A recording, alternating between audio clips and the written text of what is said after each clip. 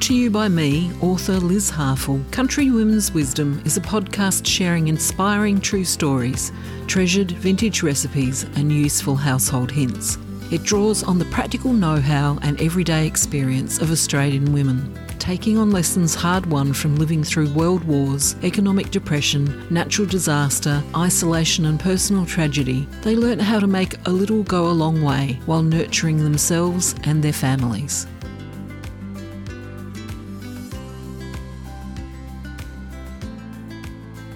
In this episode, we will be celebrating all things country shows. I'm going to be sharing some stories from Maleny in Queensland, and as a special treat, I'll be interviewing Kate Schulz, the president of a remarkable organisation called Next Generation.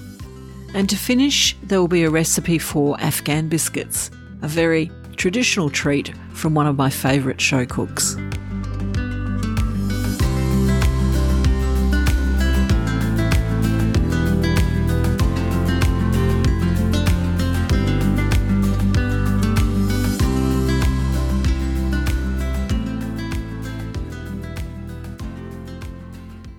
If things had gone according to plan, this weekend the community at Maleny in Queensland would be gathering for their annual show. So I'd like to share with you a story that comes from that show, and it's about two remarkable women, Enid Cox and Monica Smith, who I was very fortunate to meet when I was researching the Australian Blue Ribbon Cookbook. Monica Smith was in her late 80s when I interviewed her, and she told me about her life and her love for cooking and for her local show. Monica was the youngest of 5 children, and she started life on a dairy farm near Gympie. But her father was a restless sort of bloke, and they moved often, first to a farm at Kingaroy and then to a block out west near Roma, where they hung on grimly through 13 months without a drop of rain. And then when Monica was 16, he took on a fruit-growing property not far from Maleny. She recalls him working very hard and her alongside him to get everything nice and settled. And then when it was time to start taking things a bit easier, he would up and sell again. So by the time they moved to the fruit-growing farm, Monica's mother Nell was an invalid suffering very badly from arthritis, and her 2 sisters were considerably older and had already married and left home when she was born. So it was left to Monica to keep things running. At the age of 11, she became responsible for doing the housework and cooking and helping to milk the cows. Her responsibilities increased after war broke out and her 2 brothers joined the military. Monica finally got to settle in one place when she married Lawrence. The couple raised a family of 5 and they grew vegetables, tropical fruit and ginger for a living. Monica loved cows, so she bought a small herd of 12 which she milked every day, helping to sustain the farm through some very tough times. She was 77 when she reluctantly gave it up, but 11 years later when I met her, she was still on the farm. She was still cooking for the Maleny show, having won the aggregate trophy about 15 times, which is an extraordinary effort. She told me that she loved doing it because she loved the show and the people that were involved. She found them friendly and supportive. Monica started entering the show in the 1950s, encouraged by Lawrence, who was probably more excited than she was when she won her first prize. At one stage, she entered everything in the schedule, taking advantage of a ready supply of eggs and fresh milk and cream from the farm. She told me that it took 2 cars to take all of the entries to the show. There were about 30 cakes and bottles of pickles and jams, and outside the cookery things like embroidery. Monica didn't remember learning to cook much from her mother, but she was encouraged by an auntie, her Aunt Annie, who lived in Melbourne, and developed her culinary skills by attending lessons at a local institute one day a week. Monica says she was a wonderful cook and would often send her recipes that she could then put to use, and I featured one of them in the Blue Ribbon Cookbook for a very unusual and old-fashioned fruited supper cake. Monica died in 2018, only a few weeks before the next show was due to be held. She was 93 years old. In her memory, her family has donated a trophy, which is now given to the person who comes runner-up for the trophy that she won so often for the most points in the section. And the idea is that it will encourage someone who might not necessarily be the most successful competitor but has tried very hard to keep entering. What I set out to do in the Australian Blue Ribbon Cookbook was to tell the stories of individual cooks from a variety of shows. But in Mullaney, I ended up including 2 women because both of the stories were equally fascinating and I just couldn't make a choice. The other person I wrote about was Enid Cox. Now, Enid is 99 and still alive. When I met her, she was living in her own home, and my eyes were immediately drawn to an absolutely magnificent wood stove that sat at the heart and soul of her house. Enid told me about the days when she and other women in the district catered for people attending the show. Now, slap-up lunches prepared by the women of the district, served at ridiculously low prices, are a country show tradition. But the conditions that they worked in were a far cry from what you'll find in many halls now, even in small districts where they've often upgraded them to feature commercial standard kitchens. Enid remembers the days just after World War II when a team of women sweated over open fires to boil beetroot and plum puddings to serve at the show. We'd be crying our eyes out with the smoke, she told me. Patrons paid about $2 for 2 courses of cold meat and salads, what my friend Peter Gers likes to call a cold collation, and they also got a pudding and custard for that money, or jelly for the children. The volunteers chopped mountains of salad ingredients and mixed buckets of homemade dressings to meet the demand. Enid could remember shelling eggs until she looked like them. And then after 3 days of feeding the judges and the show patrons, they were expected to provide supper for about 300 people at the show ball. Enid confessed that she would often sneak in wearing a pair of slippers because her feet would be aching so much by that time. She was one of 9 children and she grew up at Kenilworth, where her parents were keen volunteers and exhibitors at the local show. When she was only 17, she married a Mullaney boy, Alf. His family had always helped at the show too. So when we moved here, I just carried on from there, she told me. Enid prepared entries for the cookery and the flour sections, while her husband volunteered as a chief steward in the cattle section. They juggled it all between milking twice a day on the dairy farm that they'd carved out of the bush while raising 11 children, mostly without the aid of electricity, which was only connected to the house when the 8th child was born. In the early years, Enid and the children also worked on the farm, helping to milk the cows, dig potatoes and feed pigs, while Alf helped as best as he could in between shifts earning extra money at the local sawmill. Enid told me she hadn't had an easy life, but it was a good one. And while it might be expected that cooking would become a chore with so much to do and so many mouths to feed, Enid always liked it, although she does admit she had a lot to learn when they first married. Enid's mother taught her how to make bread and scones, but she died when her daughter was only 14, so she only brought a few basic recipes with her. And if she made a dud, she used to feed it to their old blue dog. She said they had the fattest cattle dog in the district. Even in her 90s, in the week leading up to the show, Enid would bake scones and make at least 4 double sponges a day, which she took to the showground as a morning tea treat for the volunteers working to set things up. So she was a very popular contributor to the annual show.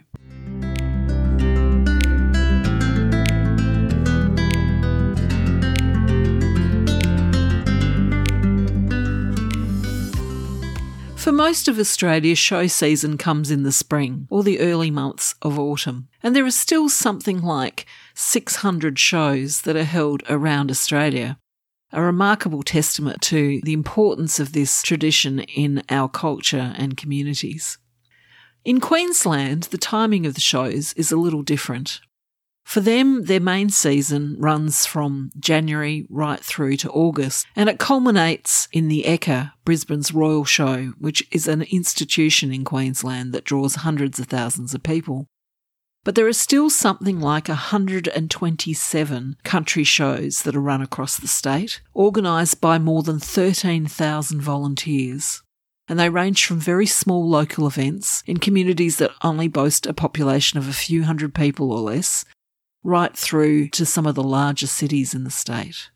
So the coronavirus shutdowns have particularly affected the Queensland show community, and dozens of towns have missed out on celebrating what is, for many of them, the biggest annual event of the year. So to find out the impact that these closures have had on the Queensland show community, I've recorded an interview with Kate Schultz. Kate is a school teacher in training and an extremely keen competitor in the poultry section of Queensland shows, but she's also president of a remarkable organisation called Next Generation, which has had a considerable effect on involving the next generation of people in organising and supporting Queensland's country shows, and I think has played a major part in this tradition continuing so strongly in that state. You might think there's plenty to be gloomy about, but as Kate explains, that's not necessarily the case.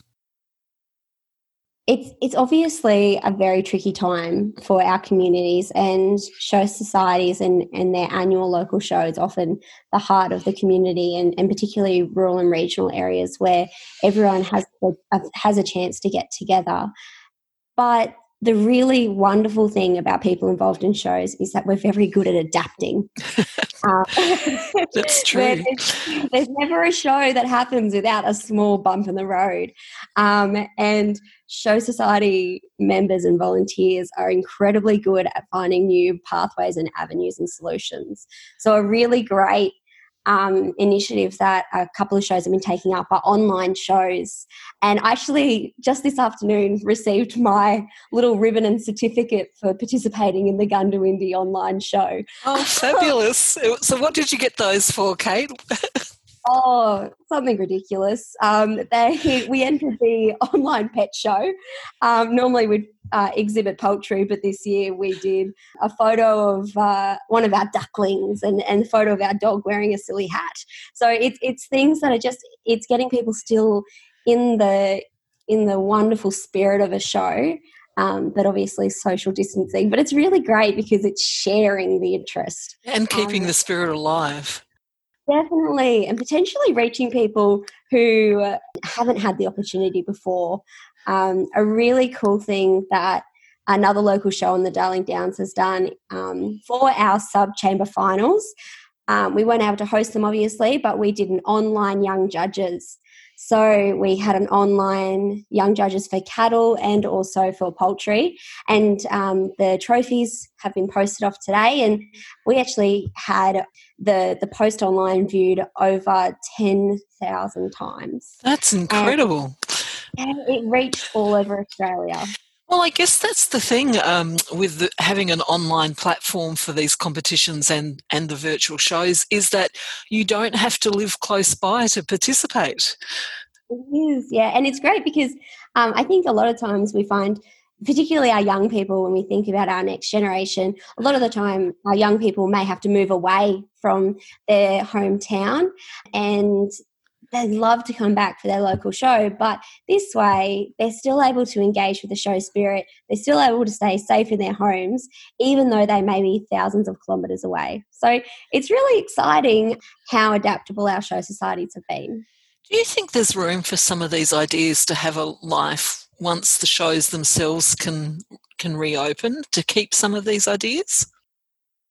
I'd love to see that.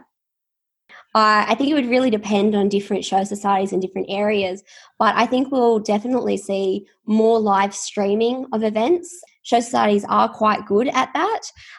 However, I think in years to come, having live stream of our events will mean that people from all over will be able to engage and support their local show.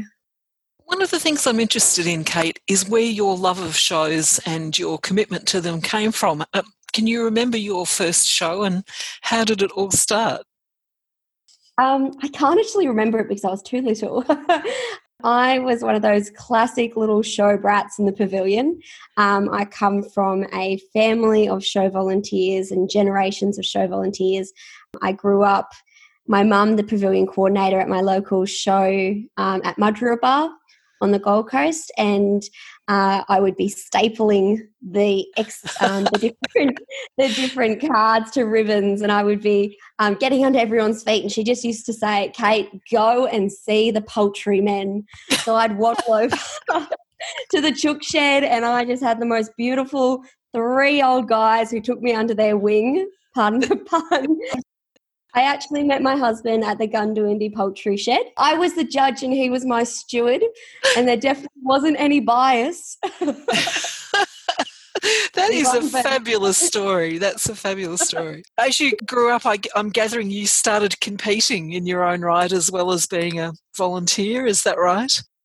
Yeah, definitely. So I was about 6 or 7 when I bought my first trio of Old English game bantams at the Mudgeeraba show. So they're a type of poultry. They're a breed of chook. And I began exhibiting, and I was very proud to take home a few ribbons, a couple of birds of shows, and it really kept me going. So you were hooked. I found myself going to shows all over my region, loving it. And then eventually when I was old enough, I became a showgirl myself, found myself up at Ekka with 10 other amazing young women, managed to take home the sash, and I travelled Queensland. So I ended up actually in Queensland. We have 127 shows each year, and in my 12 months of my position, I travelled to, I think it was 43 of them. So that's more than one show a weekend a lot of the time as well. So that's a huge commitment. So I'm sure you've been asked this question before, but for women who are listening from city areas and from outside Queensland, they may not have an understanding of what the showgirl competition is about and think it's a kind of old-fashioned concept, but I'm sure you don't agree with that. No, not at all. It's a wonderful opportunity for personal and professional development. And I think that is what is at the heart of it. It's a wonderful way to be engaged with your community. I was quite fortunate that I already had that engagement with my show society, but the amount of doors that opened up to me by being part of the showgirl competition was incredible. Like I said, I travelled all over our beautiful state. I had the opportunity to meet people from all walks of life. I was able to participate in professional development that led me to America. So I actually attended conference in America as part of my showgirl role, where I was able to learn more. And I really thoroughly believe that I grew incredibly as a person over what ended up being 2 years of showgirl, from being a local entrant to a state winner. I learned better skills for interviewing, for public speaking. I met incredible people, and it's such a brilliant opportunity for young women to be able to engage in a different light that, it's opportunities that you'd never be able to get in any other competition or setting. And did that competition lead you to Next Generation, or were you already involved? It did lead me to Next Gen. So I was involved with my local show society, being that I was on the committee, the managing committee. I had my own sections where I was running competitions. However, the showgirl competition led me to meet the people who introduced me to the world of Next Gen. And I can honestly say some of my closest friends are from Next Gen. And it's really opened up doors when it's come to my professional development as well. It led me to live an entirely different part of the state, and it has led to me to be able to really present myself as a young professional in the world as well. Next Generation is here to provide a voice for young people in local, regional, rural communities, but it's also here to provide a voice to anyone who is interested in the agricultural movement within Australia, which is a very large movement. We're a really proud country of primary producers, and our ag shows are a great opportunity for them to showcase their best, but it's also a great opportunity for our local community in every aspect of the community to come together. And it strikes me that it's been a powerful force in encouraging the next generation to get involved in running their local shows and keep this incredible tradition alive. Yes, for sure. I think with any community organisation, I think the worst thing that you can ever hear is, well, it's what we've always done. Fortunately, I think if you always have the same people running and in positions, then that's the mentality that is surely to fall into place. By encouraging our young people and developing their skills of communication and their skills of organisation, it allows them to be able to engage with people of all walks of life and people who have been in positions and have wonderful experience to actually share their knowledge and work as a team. Learn from them and be mentored by them. I mean, I've been into, obviously, my field of focus quite often when I go to a show is the Cookery Pavilion. And, meeting the judges and stewards, some of them in their 80s who've been doing it for 50 or 60 years, the wealth of knowledge these people have is extraordinary. Exactly. And I think so many of our young people in shows start off in the same way. They enter something in the pavilion. They give it a go. But I'd really like to make the suggestion that not just enter but volunteer. One of my most favourite memories growing up is stewarding the preserve judge at my local show. Her name's Mrs. Franklin, and she is an absolute legend in CWA. And the things that I learnt from her, not just about preserves, but also just about the world, is something that I really cherish. In Queensland, if you consider some of the major state competitions, you have Showgirl, Rural Ambassador, you have Young Judges and Paraders, and you have the Dark Rich Fruitcake. It is serious business. But have you ever watched the judging? Yes. Oh, I love it. It's my favourite part. I absolutely love the seriousness, but then also the quiet murmurs when the judge simply just nods their head.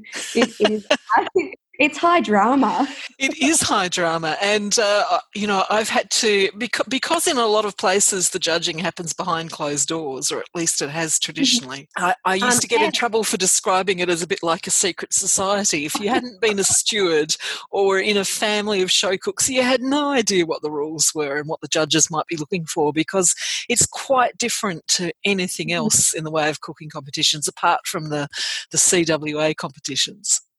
Definitely. But at the Ekka, they do it on a stage. Yes. They judge the Dark Rich Fruitcake on a stage. It's very interesting. Yeah. Do people get to ask questions?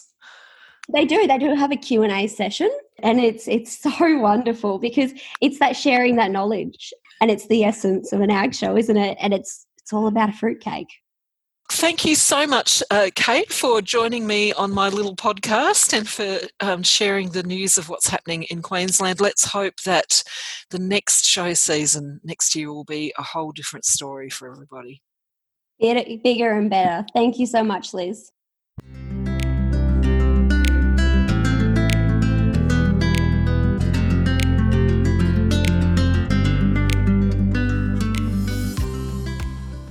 And now for this episode's recipe. It's called Afghan biscuits, and I can remember my mum making these for us when we were children. But this version of the recipe comes from Edna O'Neill, who's a bit of a legend in show cooking in Queensland, and you might think you know Edna because she actually appeared on an episode of Landline with Pip Courtney some years ago now, when Pip followed my adventures researching Australia's best show cooks, and I went to the Ekka. Now, Edna married a dairy farmer. She grew up on a dairy farm. She was the fourth of 10 children, and she spent her childhood in a small rural community not far from Murgon in the South Burnett region of Queensland. Her parents used to carry her down to the dairy as a baby and sit her in a box while they milked the cows. And she played a far more active role, of course, later on when she met and married her husband Richie. He came off a dairy farm as well, and after they married in 1954, they settled down with their own herd of cows and raised a family of 7. Throughout these busy years, Edna developed a reputation as a keen and competitive show cook. She started out baking cakes as part of a special competition run at the show for junior farmers' clubs, but she changed her focus after one of the judges told her the cakes were so good they should be in the main pavilion. So the first year she made 2 entries, and then like all show cooks as time went on, she got quite carried away until she was making everything on the schedule. And she competed at every show in the region. Things became truly serious in 1971 when Edna headed for the Royal Queensland show, the Ekka. It was 4 hours drive away, and it takes a bit of an effort to get there, so everything has to be planned down to the details, and so she can get there on time with the entries as fresh as possible. And when I wrote about her in the Australian Blue Ribbon Cookbook, at the age of 82, she was still getting up at 4 o'clock in the morning to make her final preparations, load the car with help from Richie, and head off to Brisbane. Richie was also very much involved.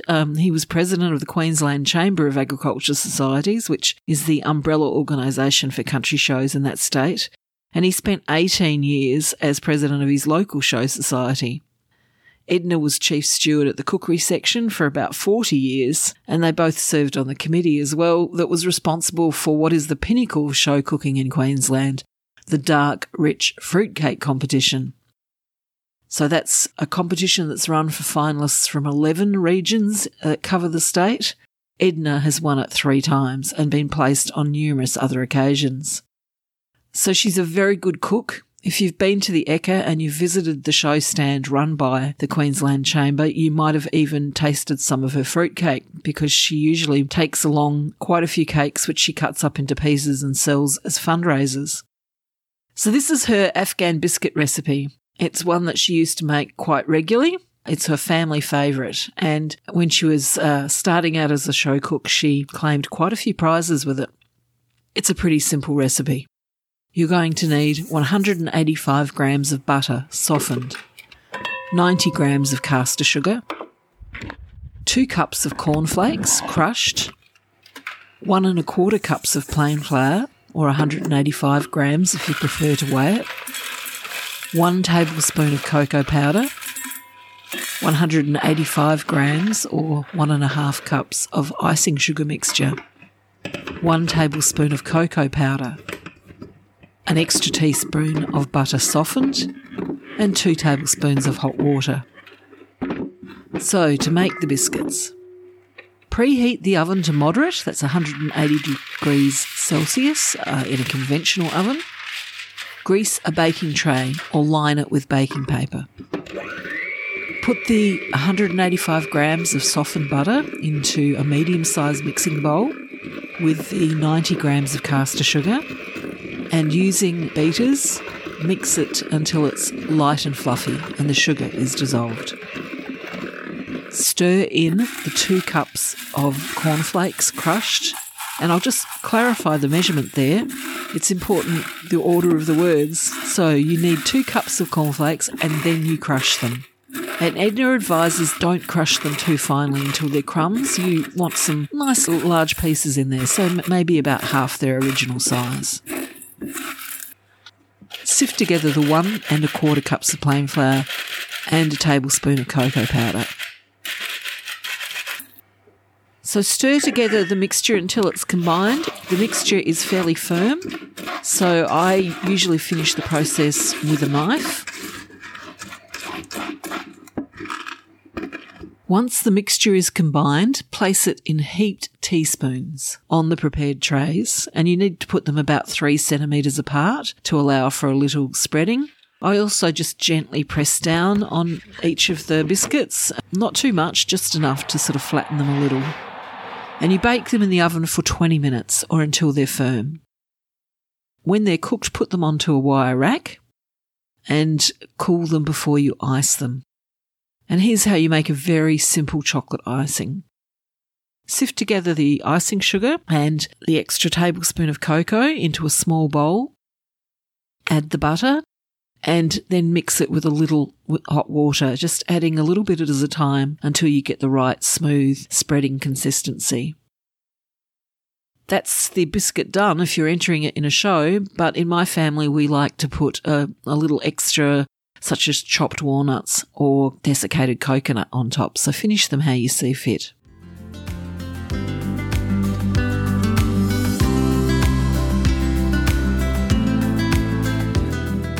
Thank you for listening to this episode of Country Women's Wisdom. For more information about the podcast and my books, and for a copy of any of the recipes featured, please visit my website, lizharfel.com, or you can follow me on Instagram and Facebook.